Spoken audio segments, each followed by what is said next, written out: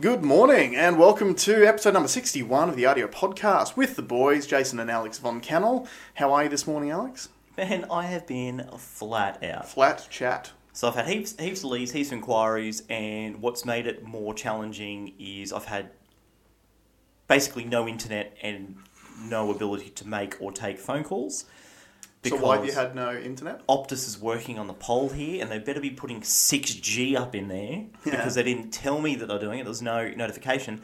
There's not even notification on the Optus website that there's going to be coverage issues. So I check in the morning, go to the computer, log in the Optus thing, see if there's any ongoing maintenance. Mm-hmm. No. I'm going to get here and have nothing. Inside the shed, zero. I can get 1 bar of internet if I walk up the road. I can get 1 little bar, but the phone calls are sporadic. Awesome. And so how long is those works supposed to be going on for? Another 5 days. Sick. So over a week. If you're looking at trying to buy a car, feel free to direct message Alex on the Auto Bros Facebook page. If you can't catch him on there, feel free to direct message him or me or the Audio Podcast page, because obviously we need to keep this shit rolling. Yeah. Because you've had a busy week, haven't you? Yeah. Yeah. So in spite of the challenges, you've actually had quite a busy, successful week. Yeah, but I've had to base myself at cafes, and then I end up having a steak lunch, which is eating into the profits. And Optus is quite happy, apparently, to reimburse me. But are they going to pay for my steak? Probably not. Or the lost income, or... Yeah, so it's it's unfortunate, but you just got to keep on plugging. Got to keep on punching.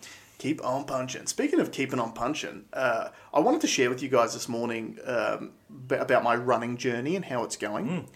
Because, so I started 5 weeks ago, and I kind of want to start with a bit of the background, because I've spoken about this on the pod before, but we've got some new viewers and stuff. So I've been pretty self-indulgent recently about posting up like boomerangs and stuff on Instagram every time I've gone for a run. Boomerangs, but yeah, everyone hates boomerangs, but because I'm old, I'm going to start using boomerangs now, even though they stopped being cool 6 years ago. Yep. So anyway, backstory. 4 years ago in 2017, I tore my ACL. Prior to that, I've always been... into sports, always played a lot of sports, been very physically active, been very physically capable. And when I tore my ACL in 2017, I then had surgery about a year later in 2018. So full ACL reconstruction, meniscus debridement, they call it, because my meniscus was so shredded on both sides, they had to cut a lot of it off that they couldn't save. And so that was 2018. And literally since then, I've struggled to be able to get back in any sort of sports or anything like that, because you guys may remember from last year I mentioned that I was considering trying to do the half marathon, and I started training for it and then just broke down because I had too much knee pain, and it was mainly like the ACL seems fine, but it was mainly the meniscus. It's like because you don't have the bits attached to it. Yeah, because you don't have the padding on the outsides of your muscles. It was okay for a couple of weeks. I have heaps of padding around my muscles. You're plenty of padding, but it was okay for a couple of weeks, and then I just got like knee inflammation, and I just had to stop. So in the last 12 months since then, I've done a lot of other weight-bearing exercise and stuff like that, but I feel like it's finally gotten to a point now where I can run pain-free. Mm-hmm. And honestly, it's an amazing feeling, because if I'm being honest with myself and you and you guys, when I tore my ACL, a big part of my identity died that day. And it really affected me over the years after that. When you go from being very athletic and that's what you love doing to having that taken away from you, it messed with my head for a long time. And then the problem was you sort of go through the stages of grief, I guess, and I got to a point where I guess I'd sort of accepted it. And I was like, okay, well, now that's done. And my prospects of going back into any form of sports is probably over for now. And now I'm going to have a family and things are going to get busy. And, you know, all those things that you tell yourself to justify where you're at. But I can tell you right now, so for the last few weeks, I've been doing 3 runs a week, 2 3-kilometre runs and 1 5-kilometre run. And I've been doing my 5Ks on either a Friday or a Saturday. So I did my 5Ks this morning, and I did it easy. Right. I did it easy. 5 weeks ago, when I did my first 3K run, it was ridiculously difficult. Just being frank. Yes, there's nothing better than seeing and feeling progress. Yeah. And it doesn't take that long. Like, it's just about being consistent. And so the 3K run, I really like it because it's good sort of interval training because there's actually 4 large hills. So you're getting a lot of extra work going uphill, then you get a little break going downhill. So it's kind of like good interval training. And then the 5Ks does have some long hills. They're not as steep and it's a little bit flatter. And honestly, this morning is probably physically the best I've felt in a long time. Yeah, well, that's good. That's really good. I'm really, really stoked with it. So the reason why I want to start off by talking about this morning, obviously we've spoken about some pretty heavy stuff over the last few weeks. In the meantime, I've been trying to do some things to obviously make myself healthier and happier because that's what life's all about. Yeah. And honestly, I'm really, really happy with where I'm at, how I'm going, and it motivates me to continue to do more. I think so next week I'm trying to be smart with it. I always get ahead myself. Yep. You know this. So something that you need to understand about Jason is that when he gets on these things, he's got like a little bit of an addictive personality. So he'll take it too far and he'll go to the point of injuring himself. He's done it over and over and over again. So that's going to be your challenge, is mentally staying focused on longevity. That's right. And not just, like, if you're trying to do 10Ks tomorrow or something like that, you need to check yourself before you wreck yourself. And that was a learnt behaviour from when I was younger, when I could literally just rock up to do anything and I would just do it and then be fine the next day. And obviously, anyone who's been an athlete as a younger person would know how easy it is to recover and all those things. And I used to play sports 6-7 days a week and still lift weights and still do all those things. Working at a venture park, I was, doing the whole course in like 13 minutes is sort of what we got it down to. I've always been a faster runner though. Oh yeah, you're faster for sure. But I've got those I'm like the sort of like the little engine that could, but I'm like the big chunky engine that can and just keeps going. Chug it. I finished at the That's gym on me. Tuesday, and then the next session had started, and they were doing some like 40-yard sprints, and they were timing it, and they're like, "Oh, are you gonna have a go?" I'm like, dude, I just finished there. Yeah. I'll fall on my face. Yep. Like, I'll fall on my face, flat on my face. Like, you don't, at my age, at 35 years old, you don't just sprint. Yeah, you don't just chuck in some sprints at the end of a session that you weren't prepared for beforehand. Correct. Yeah. And that is a big key, obviously, with training as you do get older. There's a common misconception that, when you age, you should stop training. It's the worst thing that you can do for a start. So that's one misconception. The other thing is that when you are training, that you should be doing the same things that you were doing when you were younger.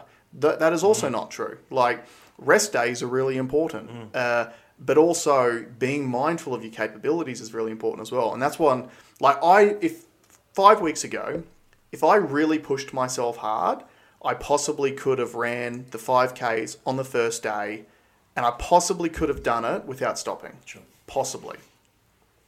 But I would have been physically sore, and I would have hated the experience. Yeah. So I made a considered effort. I was like, 3Ks to me, in my head with my ego, I'm like, this is bitch ass. Like, I should be miles in front of this. But in my head, like, that's still, my head's still the 19-year-old kid, right? Yeah. But now I'm like, you know what?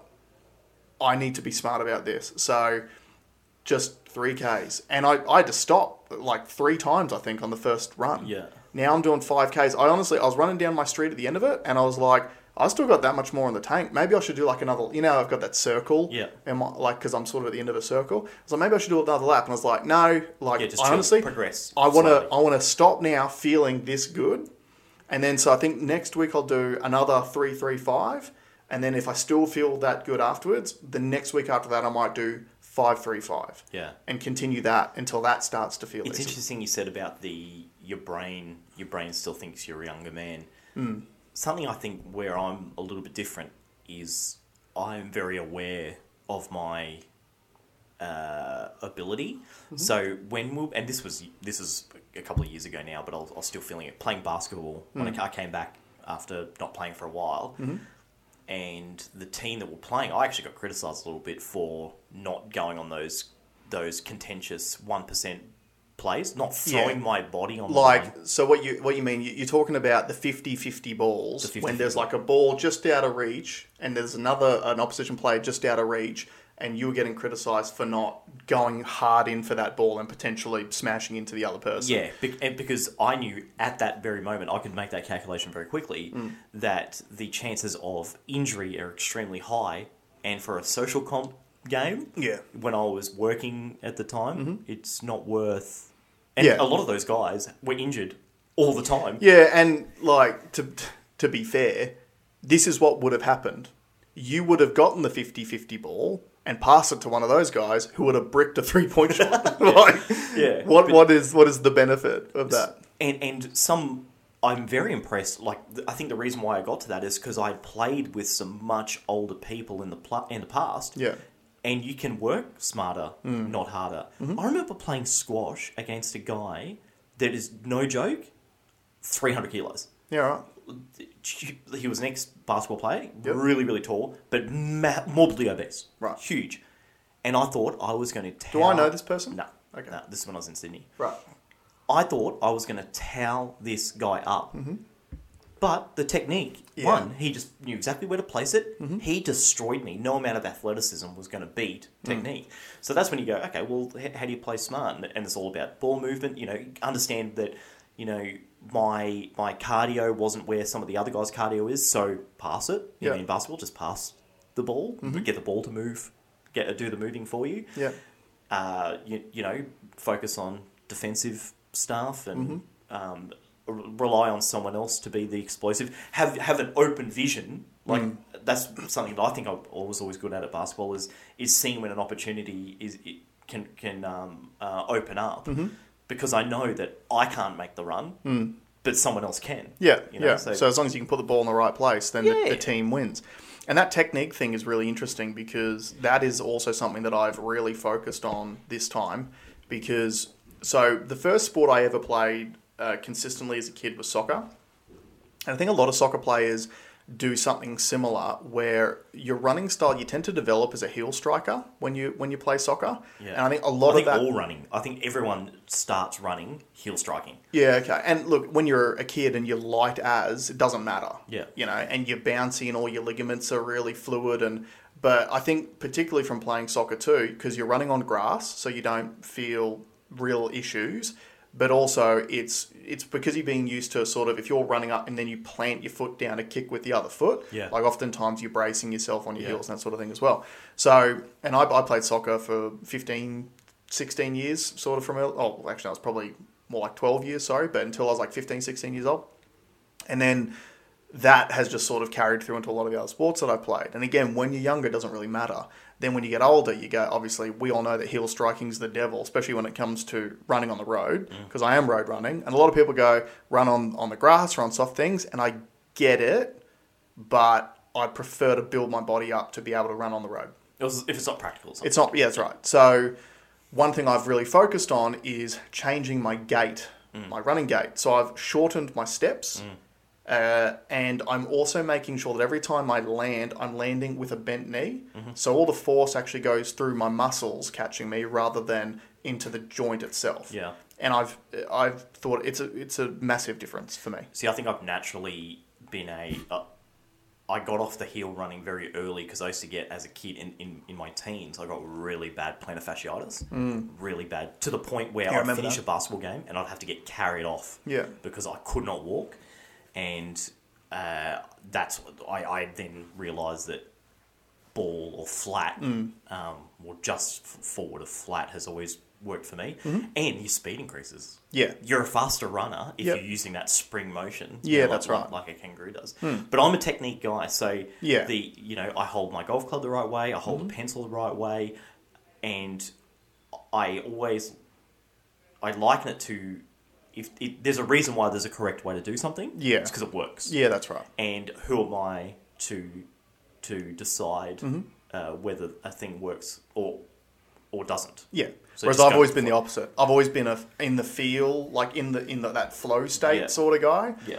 And so, I mean, perfect example of that is that in basketball, back in the day, I was very, very good at basketball, but I can't hit a free throw shot to save my life. Because set shots, terrible. But if I was driving through the key with 3 defenders doing a fadeaway, swish every time because you're in that sort of flow. Yeah. So it's a process thing. Yeah. And it's funny because I think about like my work career, I was so processed, but then in sports, I was so the opposite. Yeah. You know? Like I'm the same because motorsport, I'm a flow race driver. Right. Yeah. Because like we debriefed after the last session, like, oh, what's your braking marker? And I'm like, I change it all the time. Like I don't have a set. Like a lot of motorsport guys will have like 50-meter board, like 5 minutes past the 50-meter board, and that's where I put the brakes down. But you feel like I'm in that flow state. Yeah, because my head straight away goes, well, that's indicating that you're going to be going the same speed every single time you hit that braking marker, which may not be the case. And your tyres change, your brakes change, and something that I've also matured with. So I played golf yesterday with a young buck, young blood. So a 24-year-old. And something that he was impressed by was 2 times I had lined up my shot and then something didn't feel right and I stepped off it and reset. I did that last week with Dad for the first time in my golfing career. Yeah. I stepped off a shot. And how was your shot? Perfect. Yep. It was the first tee shot on Tambourine Mountain. Yep. And the most important one. The most important one. And I've still got mental demons about that because that's where I learned to play golf. And obviously anyone who starts playing golf, you're terrible. Everyone's terrible at golf when they first start. Everyone's terrible at golf all the time. Yeah. So I've known it to be called swing fuck. Yeah, that's pretty accurate. So, but the first tee shot on the Tambourine Mountain Golf Course is a long, straight fairway. And for the life of me, I can never hit the fairway. Yeah. Like, I've always had a very long drive, and oftentimes I'm hitting them straight, especially at other courses. Yeah, but for some reason, I get head nicked every time I go to Tambo. Yeah. And so I played with Dad last week. Played okay. Haven't played in a while. Long game, good. Short game. Let's just say that I got value for money out of the amount of shots I got to take that day. But, yeah, just stepped up, 10 hit, beautifully straight, probably 250 on the fly. Yeah. Like, absolutely perfect tee shot. Best tee shot I've ever hit off that first hole on Tambo. And then my second shot on the fairway, I put straight in the water. So what we mean by, people who aren't golfers, what we mean by stepping off is like, golf is a very process-orientated sport, and where your feet are, where your hands are gripped on the club, the club angle, where your head is, where your angle of your shoulders, your aim, all those things is part of a process. Yeah. So when you step up to the ball, you need to get all those things in a line, and the best way to do that is have a set process of how you do those things. So every time you step up to the ball in the same way and treat the ball, treat the swing the same as you did before. But when something's not right, the younger me would just deal with it and just hit it, and you often hit it poorly. Yeah, you just swing and hope for the best. Yeah. But the older, wiser me stepped back off the ball when it didn't feel right and start again. So same as like you said, those free throw shots. That's a perfect example. So you'll see when you watch a professional basketball game, everyone has their free shot routine. Yeah. 3 bounces, then another 2 bounces. Like the squat. Giannis Antetokounmpo's free throw routine is waiting longer than the 10 seconds that you're allowed to wait, and the ref's letting him do it every time. He's wanting the pressure play. Yeah. So yeah, technique's important, and I suppose the lesson out of it, because we're all about lessons, is what can you do in your own, like what are things that you do in your own life? I'm so glad that you're saying this, because I was literally about to make the same point. Yeah, what can you do to understand what the effective process is? And are there times that you shortcut it and it never works? Yeah. But do you tell yourself, do you let yourself get away with shortcutting it knowing that it's going to fail? Or are you going to be smart enough to go, wait a minute, how about I just do it properly and do it once? Yeah, so think about this in your daily life. When are there points in time when you need to step off the ball? Just think about that. When something's about to happen, you know either you're not right, the process isn't right, you can see it, that it's going to end incorrectly. Step off the ball. Step off the ball. So that's your first lesson from today's episode. Yeah. Can I tell you about something I learned about myself? And this is... I feel like this is really dumb, but you tell me if it isn't. I've been frustrated with a lot of service interactions lately. Yep. And I think I spoke about it on a previous podcast, I got belittled at a brewery trying to buy beers because they made me feel like I didn't know what I was talking about because they didn't serve me properly. So they're done. I'm not shopping with them anymore. Mm-hmm. And then went to the golf club yesterday, and they've got an amazing selection of beers, and the barman there was amazing. Give the best, the best advice. Can you shout them out? Which golf course was it? St. Lucia Golf Course. Beautiful. Yeah, they don't serve bags of chips though, which was kind of bad because I teed off at 2:00 and had not eaten a thing. I just wanted a bag of chips and I didn't sell. I told you guys it was too late in the day. But their hot chips that we got after, they put parmesan and truffle oil on, and it was the best chips I've ever had. Wow! Like compliments to the chef at St. Lucia, the best string fries.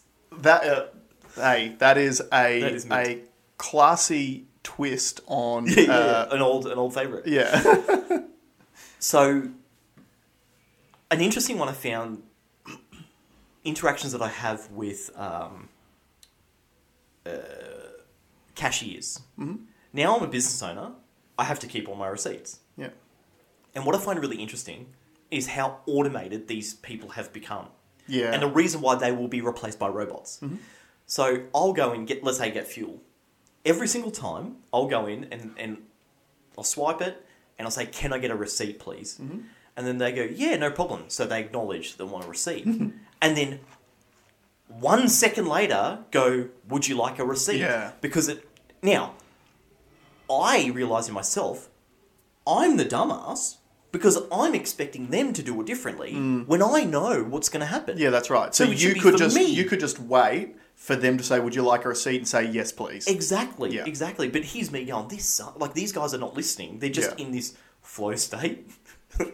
Well, is it flow? It's not even flow. They're they're stuck in that process state where they're just going to parrot whatever they need to parrot. Yeah. But it's me that needed to change. Yeah. I'm the variable because I'm the one who understands the game that's being played. Yeah. It's just reminded me of, I can't remember if it's still Walmart they're talking about, but that scene in Idiocracy where you've got the greeter standing out the front going, welcome to Walmart. I love you. Yeah. Welcome to Walmart. I love you.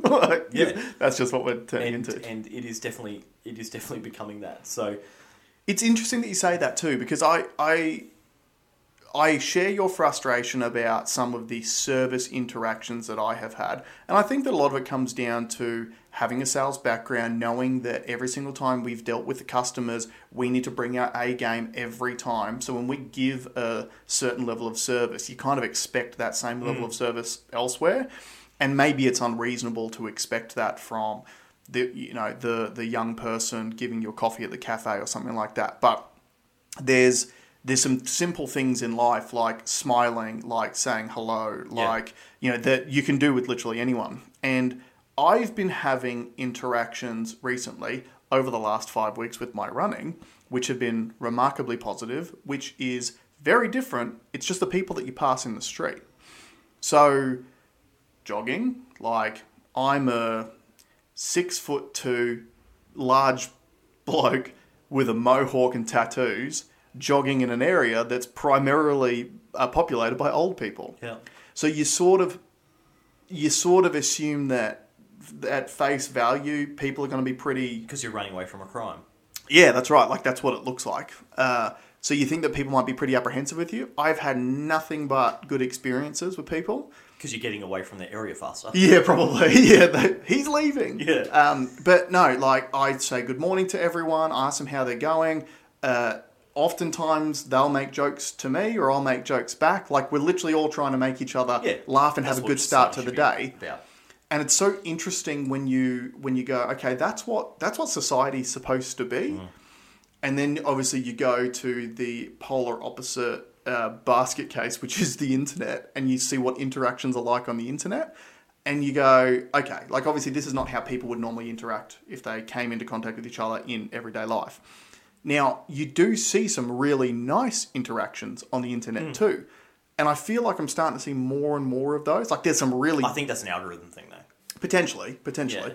Yeah. And the way that you can do that is program your algorithm. Yeah, so yeah. start it like being positive. Don't engage with the negativity. Yeah, yeah. And you'll see that, like on Facebook, especially those suggested comments will be better. Yeah, yeah. You need to be very aware of the algorithm. But talking about funny internet social reactions compared to physical reactions, talking to your wife yesterday about how she goes on Facebook once every week or something and then just thumbs up everything. And I said, like, imagine if you, like, if that interaction was in real life and someone said, "Oh, hey Amanda, you're looking really nice today," and she just goes, for people listening, we just put our thumbs up. Yeah, which is funny too because she's one of the most social people I've ever met. So everyone who knows my wife knows she will be the person who you will have never met her before. You would have rocked up to a party when no one knows you, and she will go over, she'll introduce herself, she will drag you kicking and screaming into the group and force you into a conversation. Yeah. So, but it's just funny because her, but she's socialising in the real world. She's extremely proficient in the real world. Yeah. It's funny, I was talking to the girl at the Queensland Transport, and we're talking about video games. And she's like, she doesn't like the first-person shooters because she gets, like, anxiety. Yeah. She likes the character development games. Yep. And I'm like, yeah, I hate the character development games because I'd rather develop my character in real life than mine wheat in real time digitally. Yeah. You know, and yeah, we had a bit of a laugh. But Yeah, nice. See, I enjoy both games. I like the character development and I like first-person shooters too. I just downloaded a cool game during the week. Did I talk about this? Beam? No. So there is, I don't know anything about it, but I was trying to find Lakeside Raceway digitally that I could race on to practice. Okay, yeah. Smart. And I'm a smart guy. And I found there was a modded track. So a guy had made a modded track. And I'm like, oh, this is cool. So what game is it for? And it's one called Beam NG. Beam.drive. Can't figure it out. Doesn't have licensed cars, so all the cars are mock-ups. They're fake, like Grand Theft Auto. Yeah. Right? But what they're known for is the physics engine. The physics engine is really, really good, and the damage modelling. Okay. So it's actually got all the parts of the car. Like, for example, if your car's upside down, the oil will drain out of it, and then your engine will seize up. Wow. Okay. Parts can fall off the car if you damage them, and then there's a real-life effect to it. So it's not like old-school Sega Rally hitting the wall, doing a triple flip, and then hitting the tyres and continuing on with your race? And I downloaded the modded track. So this is just built by the community. It was free. The mod was free. The game was $35. The mod was free. He has done an amazing job. It's got the pit lane. It's got the toilet cubicle is exactly the same as what it is in real life. I was only there 2 weeks ago. And then I you saw your own skid marks in the toilet block on the simulator. I reckon the track is 90% right. There's one thing that looks so the Eastern Loop. Anyone that knows Lakeside, any nerds out there know Lakeside. The Eastern Loop is a long right-hander, and it looks right, but it feels wrong. It's the only thing that feels wrong because it wants to push you really wide, which in reality it doesn't do that. Okay, and I don't know how to fix that, but.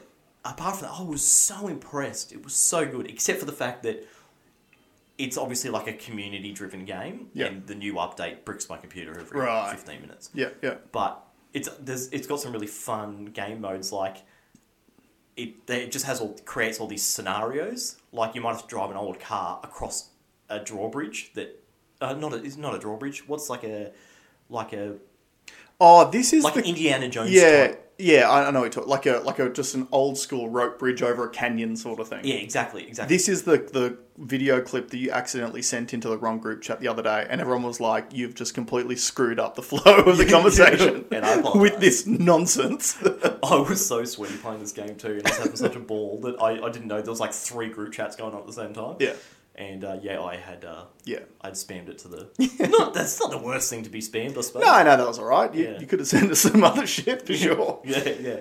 But I was really, really impressed. So yeah, Beam. If you just want to have, and even Tasha's enjoyed the game. Like there's a game mode where you're in a police car and you've got to stop an 18-wheeler by crashing into it any way possible and try and interlock into it.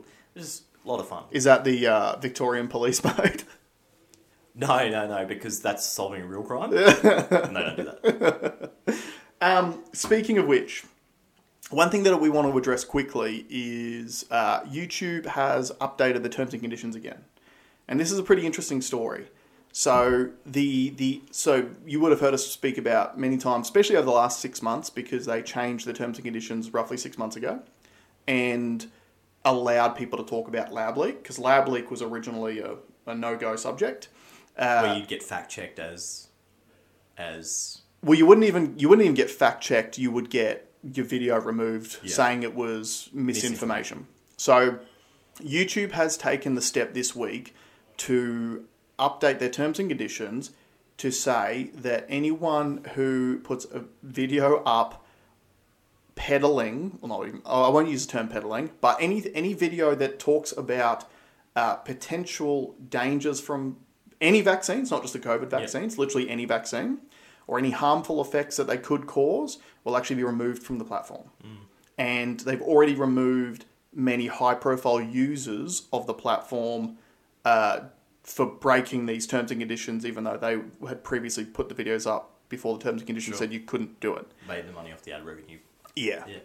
So why are we addressing this? Well, for one, it means obviously the content that we're allowed to talk about is now completely different. So just be mindful of that. Number two, it actually brings up, and I'll be very, very interested to see in the next coming weeks if anyone high profile actually brings this up, because we've spoken about on the pod before about how these platforms such as YouTube and social networks like Facebook, Instagram, etc., they are all protected from things like defamation lawsuits because of a specific part in the legislation which states that they're not a publisher because everything that's put onto these platforms is user-generated content.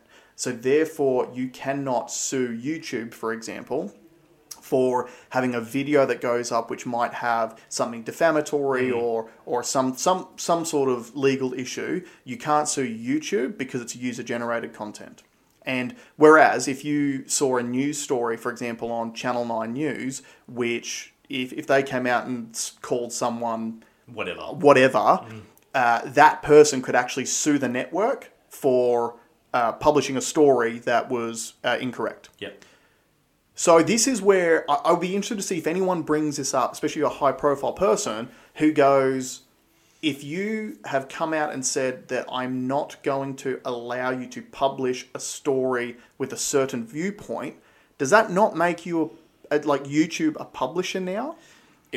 It appears to me that you would be a publisher if you're now picking and choosing what is listed. Yeah. Whereas if it's purely user-generated, you're merely providing a platform in which the users can broadcast. That's right. And we've spoken about this many times before, but just to rehash it, because we have had some new viewers come on. And thanks for joining us.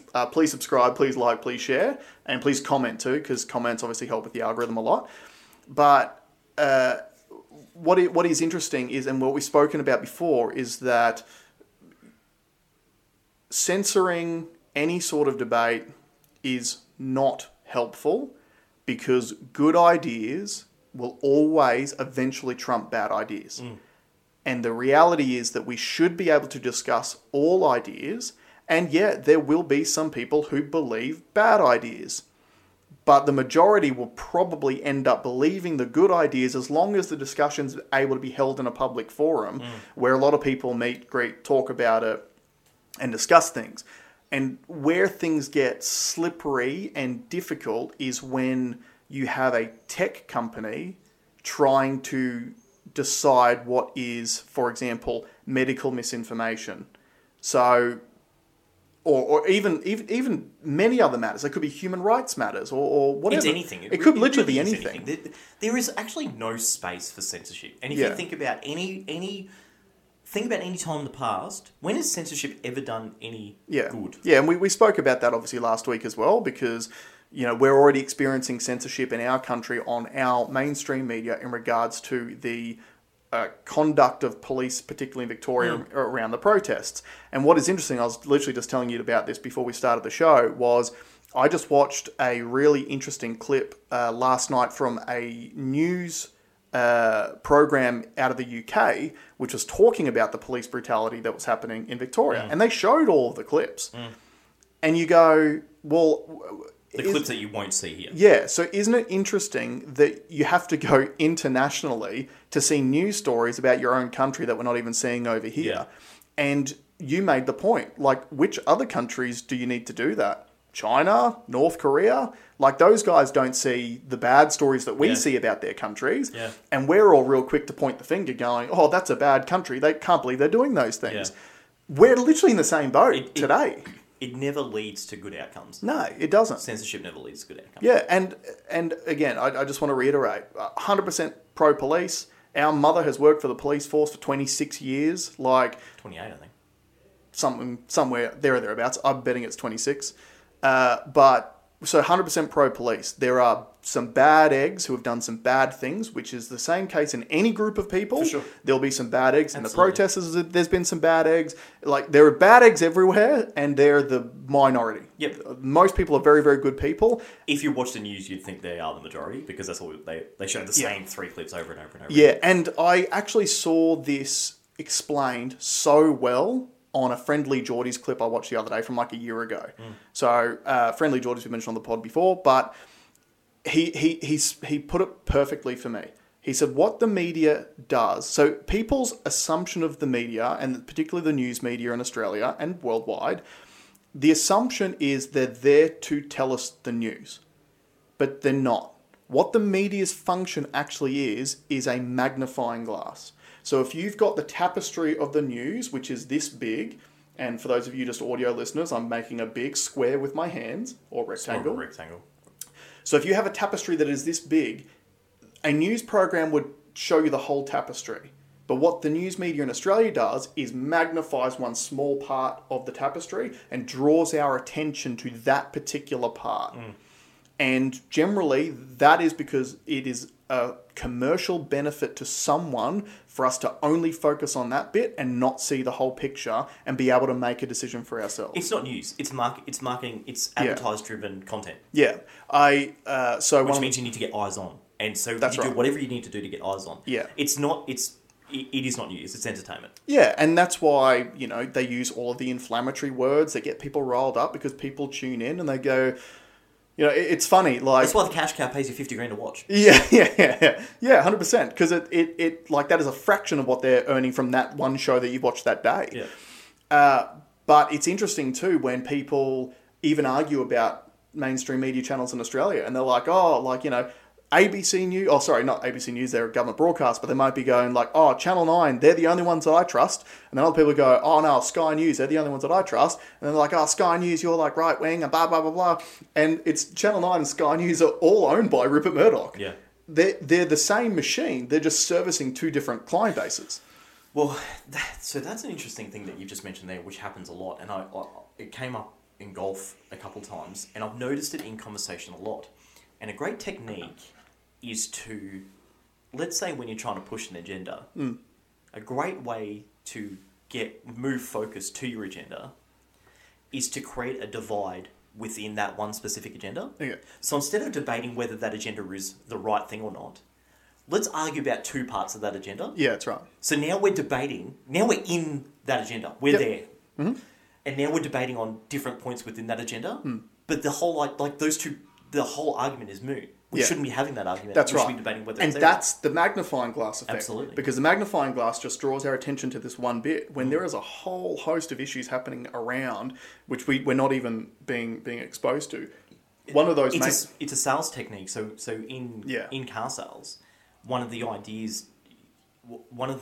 There's a control mechanism that you use. And if this conversation starts to go off track, it's up to the salesperson to bring it back in, to focus back on the thing that's at hand, which is the deal. And so when someone will start to talk about something else, it's about how you can now get that conversation and then somehow loop it back in to the car argument. Yeah, and typically the person who is asking questions is the one who's in control of the conversation. Yeah. And what you need to consider when it comes to news media is news media tell us the questions that we're allowed to ask, and they avoid the questions that you're not allowed to ask. Well, you won't even see the questions. And that's what's so surprising when they go, oh, all the scientists on TV said, yeah, because you picked those scientists. That's right. If I pick everyone that I want to speak to, I can get the exact result that I want. Yeah. You know.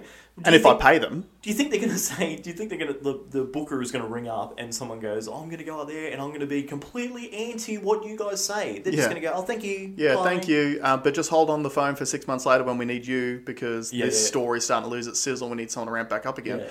Yeah. But yeah, it's such a good point. And I guess like. Again, learning experiences that we want to get out of this. Watch the mainstream news if you want to, but don't expect it to tell you the 100% truth. Watch the independent news guys, like the Rebel news guys, which are global. The people on the ground.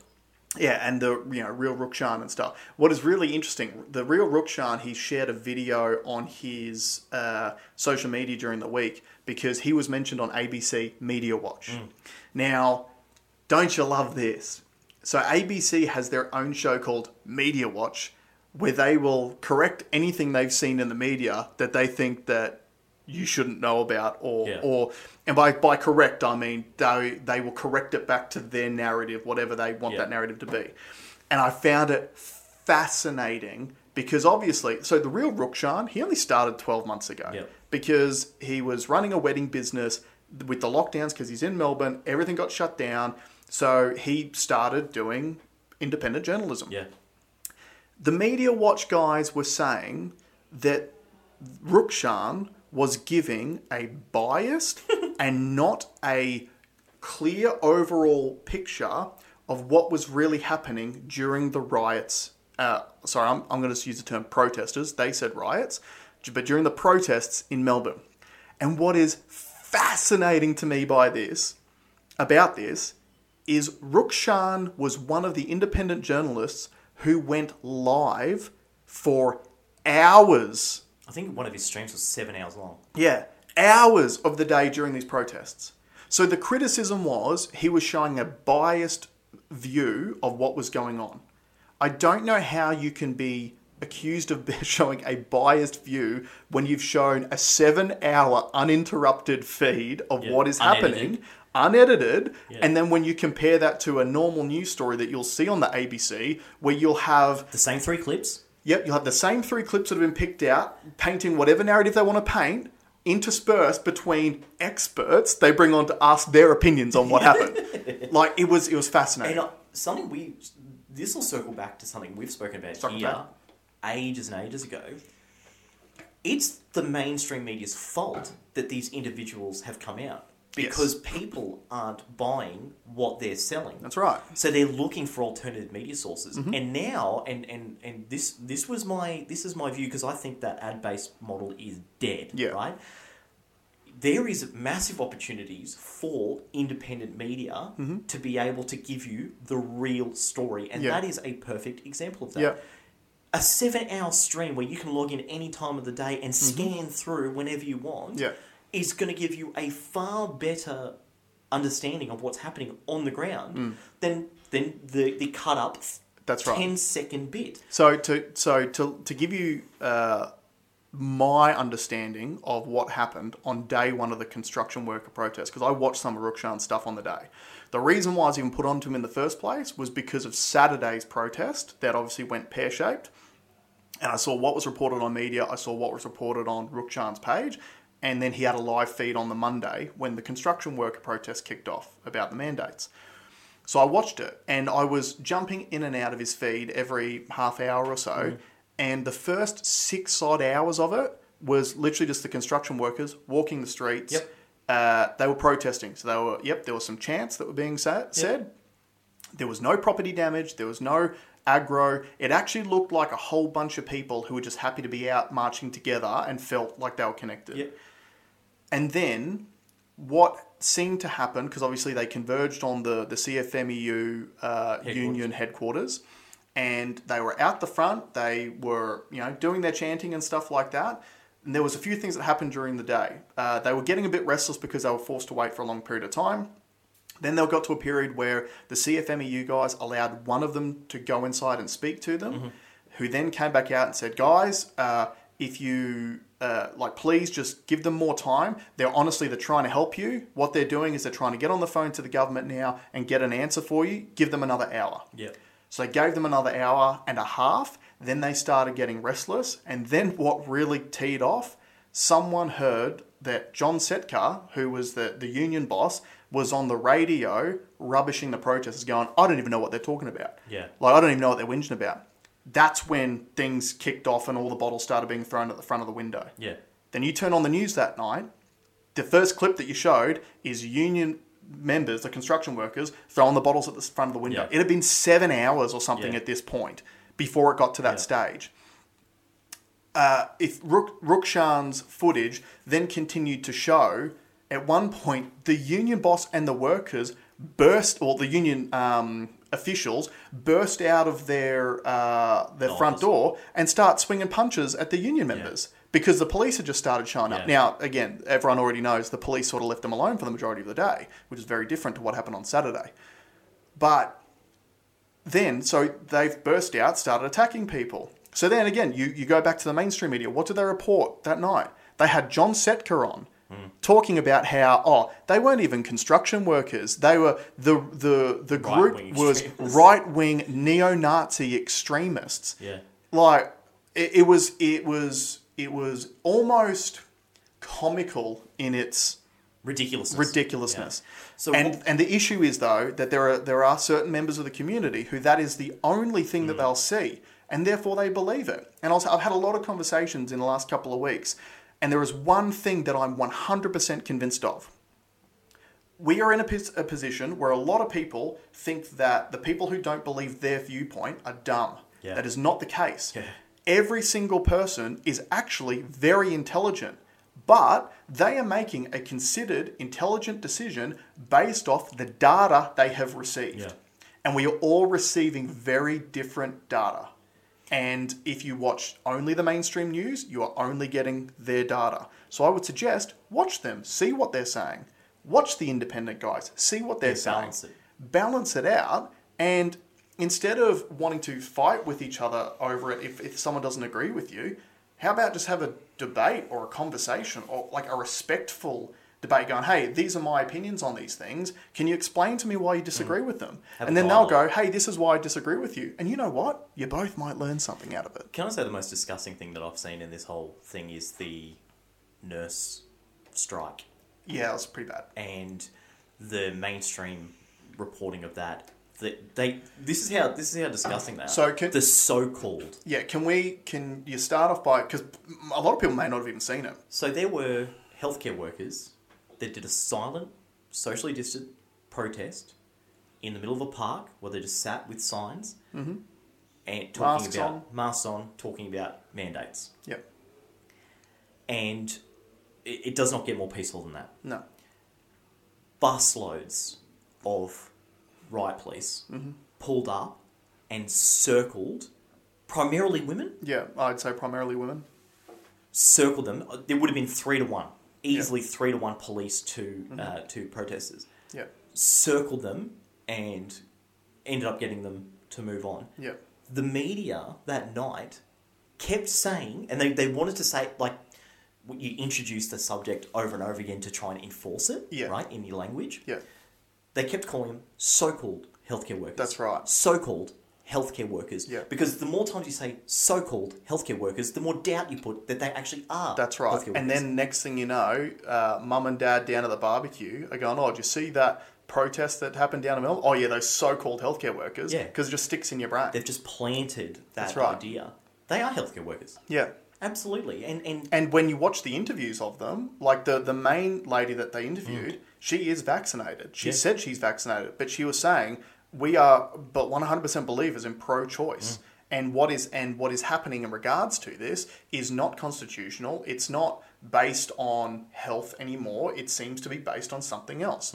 And their protest, it was literally the most peaceful way that you could have done that. Yeah. Like you said, they had masks on, they were silent, they were sitting down in a park, they were socially distanced, like they were set out like a grid. The police that were in the coach is impossible for them to that's have been, right. Socially distant. Yeah, but then... They're sitting down though, and we know that COVID doesn't spread when you sit yeah, of course. But But then you juxtapose that with the film of the Melbourne Demons supporters celebrating the Melbourne Demons AFL Grand Final victory on the weekend too. Was it the same day? Yeah. So you have people in Melbourne Demons shirts walking through the city in large groups, no social distancing, a lot of them not wearing masks, and no police. No police to be seen. Yeah. Because they're just celebrating that Melbourne won. Yeah. So what is the point of us even discussing this? Is it appears the only offence that can be committed in Victoria is speaking against the government. Yeah. Because that's what all this comes down to. Whenever you see police overreach in the powers they're using to quell a protest, it's because it's protesting against the government. Whereas Black Lives Matter last year, many people have made the point, largely peaceful protests, no interference from police. They facilitated a peaceful protest. Which is what they're supposed to do. Which is what they're supposed to do in a democratic society. But as soon as you want to protest against what the government's saying, that's an offence now. And name a time that's worked in history. Name a time where the government has thought better than the people. So, do you want to hear something pretty disgusting? And this was, I can't remember which independent journalist it was that picked this up, but the police actually have a playbook now that they're using to get the result that they want. Because most of the journalists that they're arresting are like, none of these charges ever stick. If you challenge them in court, they'll just throw it out, right? So this is what is happening instead. And this actually got picked up by an independent journalist who has a 360-degree camera as well as his normal camera, which he covered up when he got arrested but didn't turn it off and there's no light on it. Right. So the police that were taking him in thought that it was no longer recording. And what it appears that certain, not all, certain police officers are doing to sort of circumvent the rules is if you bring these people in on these charges that they know are going to get thrown out of court anyway, you can also offer them bail. So if you pay the bail, as anyone who's been on bail knows, bail comes with conditions. So then, in the bail conditions, they write, you're not allowed to show up at any protests. Yeah, it can't be in the area. That's right. So then... Don't have access to the internet. And that's right. So then if they show up to a protest and try to do their jobs as independent journalists, they've broken their bail conditions and you can arrest them and lock them up. Wow, interesting. And he caught that on camera. Disgusting. Yeah. Absolutely disgusting. And again, not anti-police. These are bad eggs and bad operators and bad actors doing bad things. It's a bad directive. That is a directive coming from up high. People on the ground do not make that decision. Maybe, maybe not. I don't know. I'm not going to pretend that it is. I'm not going to accuse anyone of something that I can't back up. But I am going to say... But what I'm telling you for a fact, that there is not large groups of these police. It's not their decision to do what they're doing. They are ordered to do those things. Therefore, you can't blame any of those people. Yeah. It is their bosses that we need to hold accountable. And you used the example before of like in sales, we generally have a sales process that we follow, and when a certain part of the process comes up, we go, okay, this is what we're going to do in this particular process. I guess this could just be a process that they have formulated to get the result that they're looking for. Let's talk about something a bit happier. Yeah, let's lighten it up a little bit. So Mr. Gox. Nice. Mr. Gox. So this is something that I don't know anything about. So if you're at this stage on YouTube and you don't know who Mr. Gox is, put a little exclamation mark or something in the comments. Mr. Gox is a crypto trading genius. Now I know this. Mr. Gox has out-traded the S&P 500 by 28%, making him one of the best traders in the world. Mr. Gox is also a hamster. And this may sound ridiculous. Mr. Gox is a hamster, and someone has rigged him up a little office, right? Yeah. Flexible working hours, which I think is the key to his success.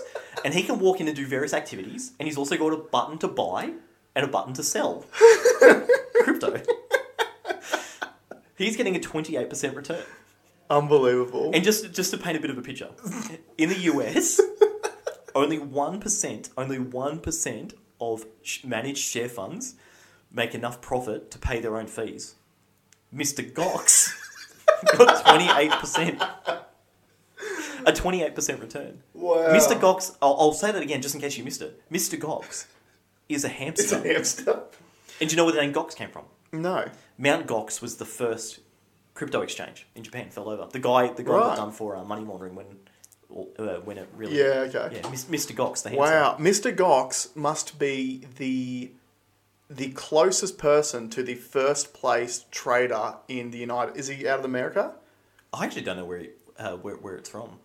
Because the highest performing trader in the United States is Nancy Pelosi's husband. Yeah. So there's Nancy Pelosi's husband, and then Mr. Gox, and then the hedge funds, and the rest of us who are getting booted off Robinhood. So if anyone's got a unused hamster, start getting them trading. Yeah, so that could be your investment tip for the day, which is don't know what you're doing, buy a hamster. It's so insane. It's so funny because it's so ridiculous, but it's a true story. When you said before, like, do you know about Mr. Gox? I knew about the story. I didn't know that his name was Mr. Gox. You need to know what his name was. Mr. Gox. Remember the name. That is so funny. And I think we'll leave it at that. Yeah, okay. Let's leave it at that. Thank you very much for joining us. Actually, do you know if Mr. Gox has any children? Like, this could be like a... you know how, like, racehorses, like the good performing racehorses get sent to stud farms and then create better racehorses and everyone pays overs for them? This is what you need to find out. You need to find out if Mr. Gox has got offspring, and that is what you need to purchase because it's in the genes. Or it's innate in hamsters to trade crypto well. Yeah, so let's find out. So try to get a Mr. Gox offspring hamster or a regular hamster and see how their trading goes. Flexible working hours was the key, apparently. Yeah, for sure. All right, guys, let's leave it there. Thank you for joining us, and we'll see you next RDO. Bye.